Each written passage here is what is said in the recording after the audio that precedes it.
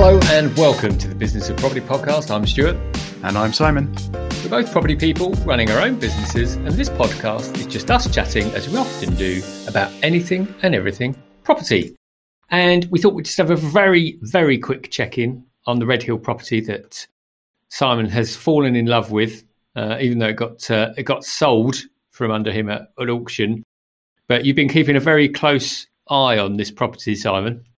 Yeah, I don't think I've fallen in love with it. I'm just curious about its progression and not at all bitter that I didn't buy it. And in fact, actually, the latest revelation, I think, suggests to me that I'm really not that bitter that I didn't buy it, because we talked a couple of weeks ago now, maybe longer, can't remember, about different potential investment scenarios that the person who did buy this block of flats might have been thinking, and how they could sell off a flat or rent them out, and what their invested cash and income would be like. But what they've actually done is they sold off one of the leasehold flats within this block that they bought. As far as we can tell, that flat went to auction and sold for $168,000. This was a couple of months ago now. And since then, I've spotted that it has been relisted with another auctioneer, and that auction has also now happened, only it didn't sell. The bids on it this time reached $150,000, and that obviously wasn't enough to hit the reserve, and the flat did not sell.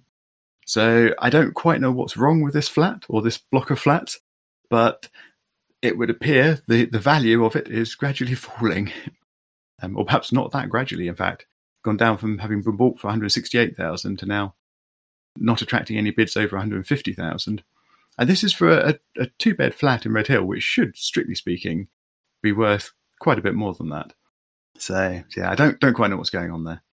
I was just thinking about without going back into the details, because we shared about this on a podcast 2 podcasts ago. So, but that particular flat was bought as a group of 3, wasn't it? So, yes. In terms of your sort of view on that property now, that the devaluing of that flat has put you off the group as a whole. Yes, I think it's just an indication that there is probably something wrong somewhere. The fact that the block was bought, the flat wasn't kept, it was sold off, and now within a couple of months of being sold, I assume it went through, it's back on the market to be sold again, and now there's no one interested enough to pay what the buyer is looking for. I think, while the market for flats generally perhaps is a bit down at the moment, I don't think it's that down. And it just makes me think that there must be something wrong in that block that we're not aware of. Yeah, it's probably something. And it's one of those where my personal experience is, if you want to do something like that, you have a punt and just see if someone takes a bite, because like we talked about before, you get a bit of cash back in the bank to go on and do what you wanted to do. But it's interesting that you mentioned flats being difficult, because obviously, in the last week's episode, we talked about someone pulling out of our flat sale. Yeah, indeed. How is that going? Is it still bad news, or do we have anything lighter to update with? Well, it's better news. We've had a few viewings. We've actually had an offer, another cash buyer offer, but it was probably between 5 and 10% lower than the asking price. And we're at a stage now where actually the funds from that property we can get from elsewhere to cover us. So we're in no great rush. And as investors, we all know that the more motivated you are as a seller, means that the price differential does drop. So we've kind of just said, look, no, we want pretty much as close to the asking prices as we've got, because we've just been down this path with a cash buyer and we lost 3 months. So we are not particularly bought into that. The only other challenge is that personally, I don't feel that and this could be incorrect, but it doesn't feel to me like the agents are all over it. Yeah. You mentioned that last time. And you also mentioned perhaps trying to market it yourself. Have you progressed on that front at all? Only insofar as we've set it up ready to go, but we haven't because they had viewings booked. So it didn't make sense for us to get another listing up. Obviously, what we'd do is cancel it with the existing agent and then get ours up. But of course, you've got to pay money for that. I mean, relatively speaking, very low amounts, but we're still talking a couple of £100. So we have got a few viewings now. So we're just going to see where those go and take it from there. So it's good news. But I guess the only aside from me on this was the news a couple of weeks back around the bill around ground rent. So for those of you that did listen to the episode, the person that pulled out of this flat used the ground rent as the rationale for why they couldn't progress. And the argument was that because the ground rent was doubling every 25 years, that they were concerned that lenders wouldn't loan against it in 2093 because it would be greater than £1,000 and was doubling. But as I said to Simon pre-record, what irked me somewhat was when it came out in the news a couple of weeks back that, you know, the discussions are very much live and active in Parliament around the removal of ground rents. In fact, their terminology from the 12th of May was the bill would fulfil the commitment to set future ground rents to zero. So that's clearly an aspiration. The likelihood of that and when that happens is anybody's guess, I would imagine, knowing Parliament. But the fact that it's on the table and that there's an ongoing discussion in legislation around getting leaseholders of flats and houses the same right to extend their lease agreements as often as they wish at zero ground rent for a term of 990 years just leads me to think that actually knowing that information and knowing that there's a high probability, although not certain, there's a high probability that in 72 years there wouldn't be anything to worry about. I certainly wouldn't have pulled out of the purchase, but that's just me. Yep. I think we concluded before that it was probably an excuse rather than an actual reason. So presumably the real excuse, the real reason behind that would have still been there. Yeah. Hopefully you can't look at these leasehold changes and say, if only they'd been 2 years ago, then it would have been fine, because presumably they pulled out because of some other reason. Yeah, and let's be honest, we all do. I've pulled out of purchases. It will have happened. I think it's just how it happens, and we talked about that before. But the final thing you just reminded me of then, because you like reminding me of the negative things in my life, was that only 2 years ago did I spend quite a lot of money, in excess of £20,000, on extending the lease on this property. Now, as we've talked about, I would have done that even if someone said to me, in a few years you might not pay for that, because it would have been so ambiguous and undefined that I'd have just progressed regardless. But knowing that lease extensions may be reduced significantly in cost or taken away altogether is something which is pretty significant, and just reminded me that I spent quite a lot of money in the last couple of years on doing just that thing. You mentioned might be significantly cheaper. Did they actually say in the stuff they put out that you're reading there that the costs will be reduced for renewal, or did they just say that leaseholders will be able to renew whenever they want for zero ground rent, and perhaps the actual lease renewal would still cost? Yeah, it's still just a summary of what future legislation. It says future legislation will, so I guess there is the intent there. I think they're talking about reforming the process of the valuations of the lease. Again, what that actually means in real terms is anybody's guess, but you'd hope that the intention is about simplifying it and making it easier. Because at the moment, I do feel, particularly the processes that I've been through, you could go to two solicitors and get different, because ultimately it will come down to somebody's valuation of that lease. Now, we paid a significant amount because the property is in Greater London, and the value of that property, I can imagine people in certain parts of the country thinking about extending a lease for excess of 20,000, particularly on a very small property that was 30 metres squared, a significant amount of money. However, obviously the capital growth of that property is significant, has been significant, is likely to be significant.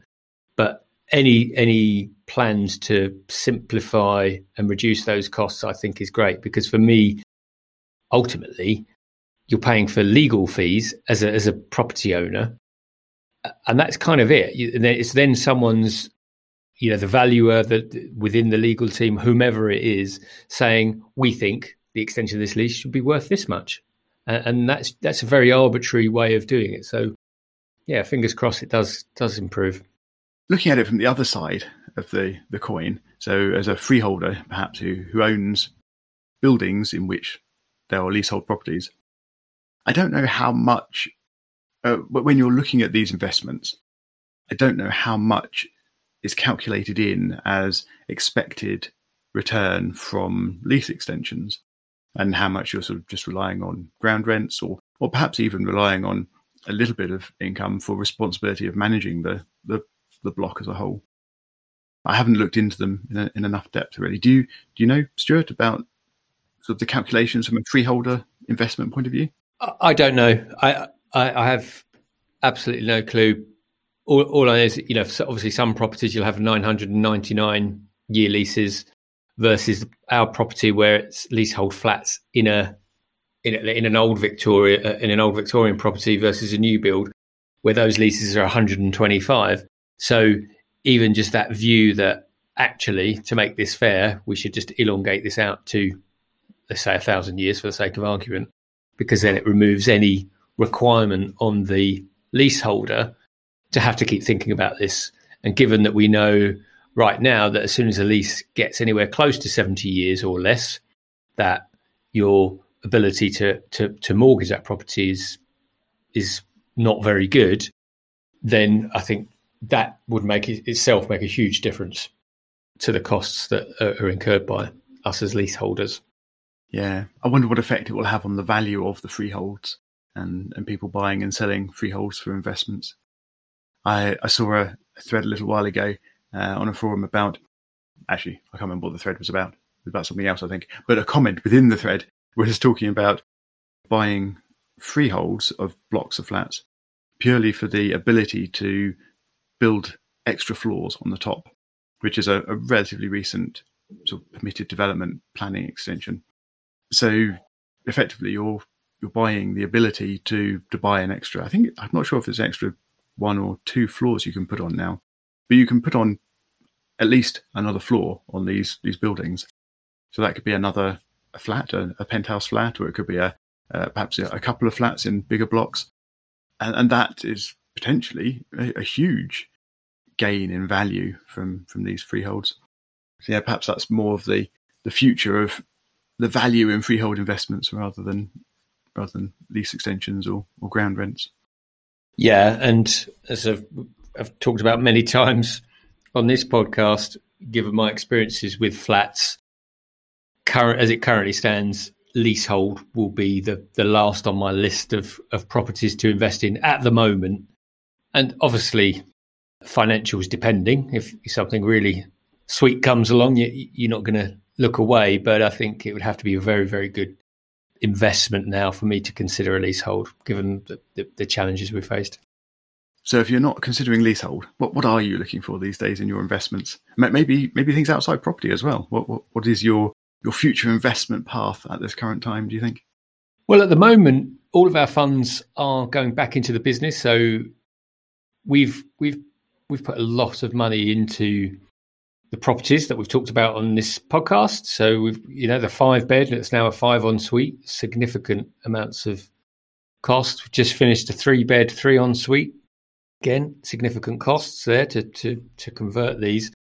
So a lot of funds have gone into the property. So now it's a little bit like taking a step back and doing the thing that I'm really not good at, which is just letting things lie for a minute and not trying to build more stuff. Personally, I'm focused on the rent-to-rent side of the business, so our sort of landlord-leased side of the business.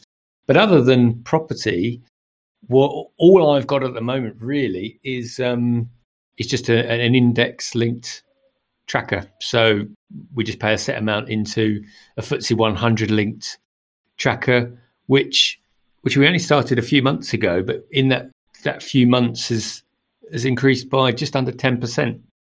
And I kind of jumped in just at the start of February, I think it was, which was just when I was thinking, hold on, it looks like all of the shares are massively still undervalued, and they have shot up. So it's just my only thinking now is whether I should have gone for the sort of the FTSE 250 rather than the 100. But that's another consideration. But we were talking about your foray into investments as well, Simon. Yeah, it's interesting you mention tracker funds, because that's something that I have been sort of meaning to investigate and decide on, and just as you say, sort of put a little drip feed into as an extra investment stream. And you're never quite sure when to start these things, are you? But probably the answer is just close your eyes and get on with it, and then don't look at the numbers for a while just in case. And just to prove that point, I saw an article recently, which we'll link to in the show notes, but it's about a landlord who has taken the dive into investing in cryptocurrencies. And we've resisted talking about blockchain technology, which seems to be the answer to everything, despite the fact it really isn't, in my view. But putting that aside, cryptocurrencies do seem to have certainly a presence to them at the moment, and probably, I think, still a future to them as well. And this article is about a landlord who's invested a little bit of money to play about with cryptocurrencies. I think they said they put in £12,000 at the beginning of the year, and they got some lucky bets. And I think crypto investing at the moment really is just betting. And when they published their article, their investment had grown to around 100,000, which is an incredible return in a few months. So I thought, well, okay, I've been meaning to sort out some crypto investment for a long time. So he's included some links to suggested platforms and things. So I'll do a little bit of investigation and get on and do it. So I did that. And just to dip my toe in the water, I put £500 into cryptocurrencies. I split it about between a few different types of coin and things. And that was, I don't know, a week or so ago now. And having checked this morning, my £500 investment is currently worth £402. So I've not done as well as I might have hoped at this point in time. I'm hoping a longer term gain may result eventually, but the trick, I think, is to not look. I think that's true of most investments. I know there's people out there day trading and getting involved, but it's like it is very hard. It's like having a podcast. As soon as you start a podcast, for example, you start looking at daily downloads, even though that's probably not the right thing to do. And it was the same when I started investing in the FTSE 100, is that I started checking that every day. But I've kind of forced myself out of that habit because it was a long-term thing. And I kind of think, well, okay, if I'm just going to do this for the next 5 years, it really doesn't matter if it's gone up by 0.5% today or down 2.5% tomorrow, because over the long term, and I think all of the research I did, pretty much like property, showed that over the long haul, those kinds of investments where you're investing into more of a diverse selection of shares, for example, do increase. And of course, no one knows, no one can answer that. But for me, it's like, you invested that £500 knowing that could happen, not wanting it to, obviously, but and that is part of it, isn't it? For me, I feel like most of the capital should be okay, and we've got a lot of money in property. So, okay, if this investment doesn't go well or we lose a little bit of money, it's not going to make me happy. But over 5 years, I'd like to think we still have a fair chunk of cash. That's one of the things that attracts me to property, is that not only does it quite reliably go up over the long term, but it's also very stable. So, I mean, cryptocurrency is sort of the opposite end of the scale, in so much it is so volatile. In 24-hour periods, you can see value swings over 25%. And that's in a day. A change in value of 25%, which is just crazy and ridiculous to the sort of long-term It's ridiculous to rely on. That's what it's ridiculous to do with. Whereas, of course, shares, they do fluctuate, but probably a bit less. And of course, property does fluctuate. But we're currently amazed that property has changed by as much as 10 to 15% in a year in certain areas. That's really, really unusual in a year. So that's, a lot more stable than over 25% change in a day. Yeah, I mean, personally, I had a look at crypto, and I just hadn't had the time to have a really in-depth review of it. So for me, it would either be crypto or just buying a flight to Las Vegas and putting quite a few chips on the table, because it would be exactly the same as far as I'm concerned. I'd probably get more fun going to Vegas, so I'd probably do that than, because, for me, it would just be like throwing the money up in the air and seeing what happens. Yeah, at least that way you get a holiday. It'd be over in a week, and you can put your losses behind you and not worry about it. Whereas now, I have to log in every day and keep looking at the number going down. So it's a long-term obsession now. And I didn't get a holiday. So yeah. So is it a group of currencies or just a single currency? Oh, and you can choose what you want to do. Personally, I've handpicked a few of them. I say handpicked. It was actually sort of more like dart throwing, really. But there are six or seven, I can't remember exactly, 6 or 7 different currencies that I've chosen, and I've split my grand investment of £500 between them. The coins vary in value from a few pence per whatever coin up to, I think the highest value one I've purchased is Ethereum. That's around the sort of £2,000 mark per coin. So I have a tiny fraction of an Ethereum coin, and yet some other coins I have multiples of them. So. Well, you'll have to keep us posted on future episodes, because I'm sure everyone else like me will be interested to see how this pans out. Yep, I will certainly keep people updated, hopefully with celebrations, possibly with commiserations. But having already lost £98, I'm hoping it doesn't get any worse. We shall see. And on that note, I think we are about out of time. So if you've enjoyed the episode, if you've listened to this far, we hope that you have. So please do leave us a rating or review. And if you want to find out anything on the show notes, we'll leave links there at thebusinessofproperty.com. And we'll see you on the next episode.